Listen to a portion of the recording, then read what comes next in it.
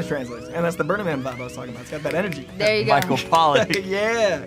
Flavored. Oh, Jason Pollock. Jackson Pollock. Jackson. Thank you. Michael Jason you know and who Jackson Michael- Pollock. Well, Michael you know, Pollock. DJ Pollock. Really, I'm Coy Jandro here with Nerdist. How we doing today, folks? Nerdist. What? Yeah. Very excited to be with y'all today in that suit. I said outside, immaculate. Oh, thank you Beautifully so done. much. I try. Now, this is a movie Take that as where an attack. specifically, this is a movie where we have justice being double-sided, right? We've got someone believing that people deserve to die, and other people thinking we got to save them at all costs. Where would each of your characters fall on that spectrum? Justice Society side or Black Adam side? Oh, Black Adam side. I think I would be on Black Adam. Yeah, yeah. Pretty cleanly? Yeah, I for think sure. so. Now, as the fellow son of a badass mom, I love your dynamic with your kid in this movie. That bond was incredible. How did you form that offset to build up to that?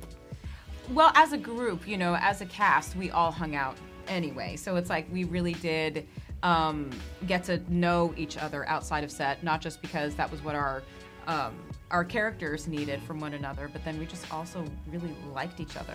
But I think it was right before we started shooting, I had a little thing at my place where you came over, Yeah, Bodie yeah. came over, and his Yeah. parents came over. They were playing catch and- in the backyard. That's Yeah. right. Love Yes, that. yes, yes. Yeah. And yeah, it was just, you know, I'm a mom myself, so it's not a hard thing for me to sort of tap into, to be able to create, you know, like intimacy in that sense with someone who's playing my child. You know, so, and especially now that I have a 13-year-old, they're just creatures unto themselves. Yes. So it's like I can now have that under my belt too, how to do that, you know. I know. Wolfie. That's my buddy. Yeah, so no, it was beautiful. We really all did become like a tight family. Yeah, they'd come over, swim in my house. It was fun. The kids trying to drown me. It was great. We're really real family. Living You know what life. I mean? Yeah. Yeah, I mean, what's a nephew-uncle relationship without them trying to kill you? It's the That's impending fun. doom keeps you Yeah, on your toes. exactly. Keeps you on your toes. Now, you've got a great karaoke sequence in this film that I really enjoy. it's the I best. appreciate it very much. What would your go-to stuck in a van song be, though? Oh, man. That's a good question. Like I would- Muhammad's go-to. Yeah, yours yeah, as an yeah. individual. Like, what Yeah. do you rock out to in those moments? of That's zen? life. That's what all the people say. You're riding high in April, shot down in May. But I know I'm gonna maintain soon. When I'm back on top in June. I say that's life. That's probably one of my. I like the go-tos. classic. And he Anyway- hates singing. Oh, you can tell. He hates You know, it. Didn't have all Yeah. that at hates the it. ready. It's like Yeah, it's yeah. like pulling his teeth trying to get him to sing. You know what Drops it three is? verses. It's like that song really resonates with our, you know, probably both of It's us true, for it's sure. true. It's Yeah. the ups and downs of being in this business and just life in general just Yeah. takes you on this roller coaster ride, and I really love that song a lot. Hell yeah, I love Yeah, that, man. yeah. Now, this is a world where superheroes are pretty well established. It doesn't seem new, it doesn't seem novel. If we were to live in that world, what would your first precaution be, and how do you feel like the world would change if people had powers for you? If we were to live in a world where superheroes were Just like day to the day, everyday, we're Yeah, established. that's hilarious. Your first precautionary measure, and how Road would that rage change your would be day to different, day? You know what Yes, I mean? road Like, rage would be nobody very would be different. picking on each other. man, that's I think a day to good day would be like real casual. I guess it would just take all the fun out of it if everybody know. had superpowers. It's true. It would take the uniqueness right out of everything.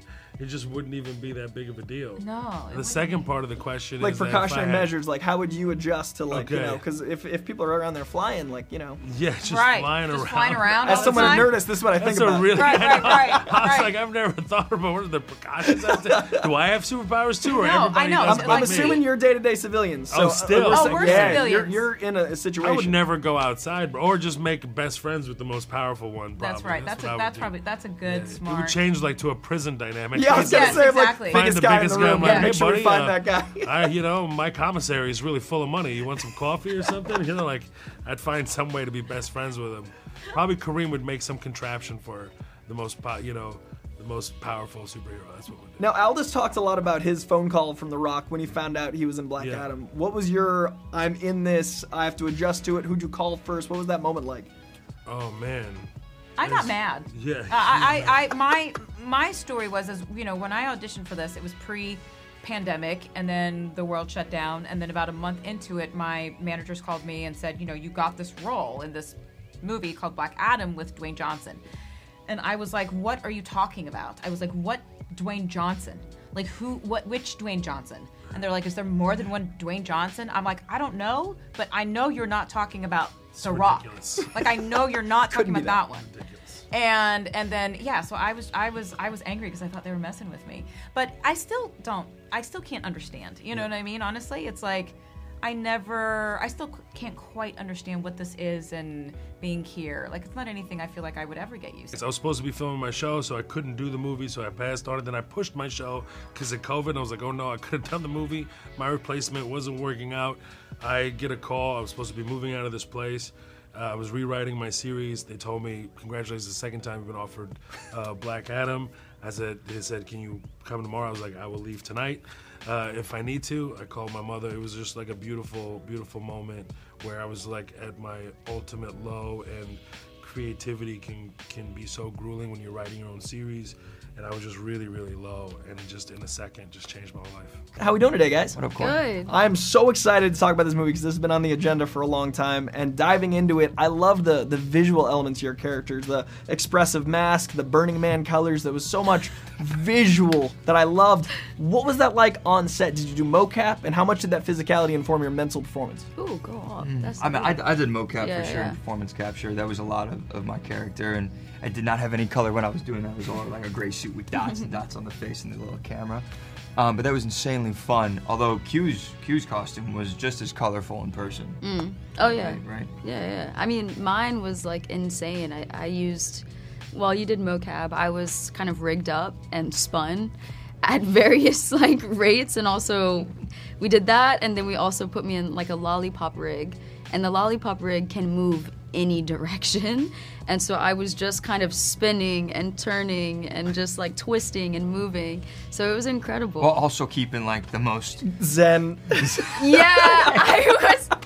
It's like a testament. I'm like, wow, it came out good, because the whole time I thought I was like cross-eyed and looking at like I don't even know what. I like that you found peace in a lollipop rig. Not an easy thing to do. Oh yeah, for sure. Now, you talked about at San Diego, the bond between the two of you and how important that was on set. How did you guys form that, and also did that cause like mischief between takes? I mean, look. I mean, if I may, like the bond is between all of us. Yeah, on the facts. Set, but Q and I specifically, from the chemistry read, I mean, the call from Jama was not, hey, so which one did you think? It was like, so it's Q, right? It was like, yeah, obviously it's Q. And when we got to Atlanta, we went and got coffee, and just, because you gotta develop a rapport with somebody before you work with them. If you're lucky, you get to, and it just kind of fell into place from there, man. It was like easy.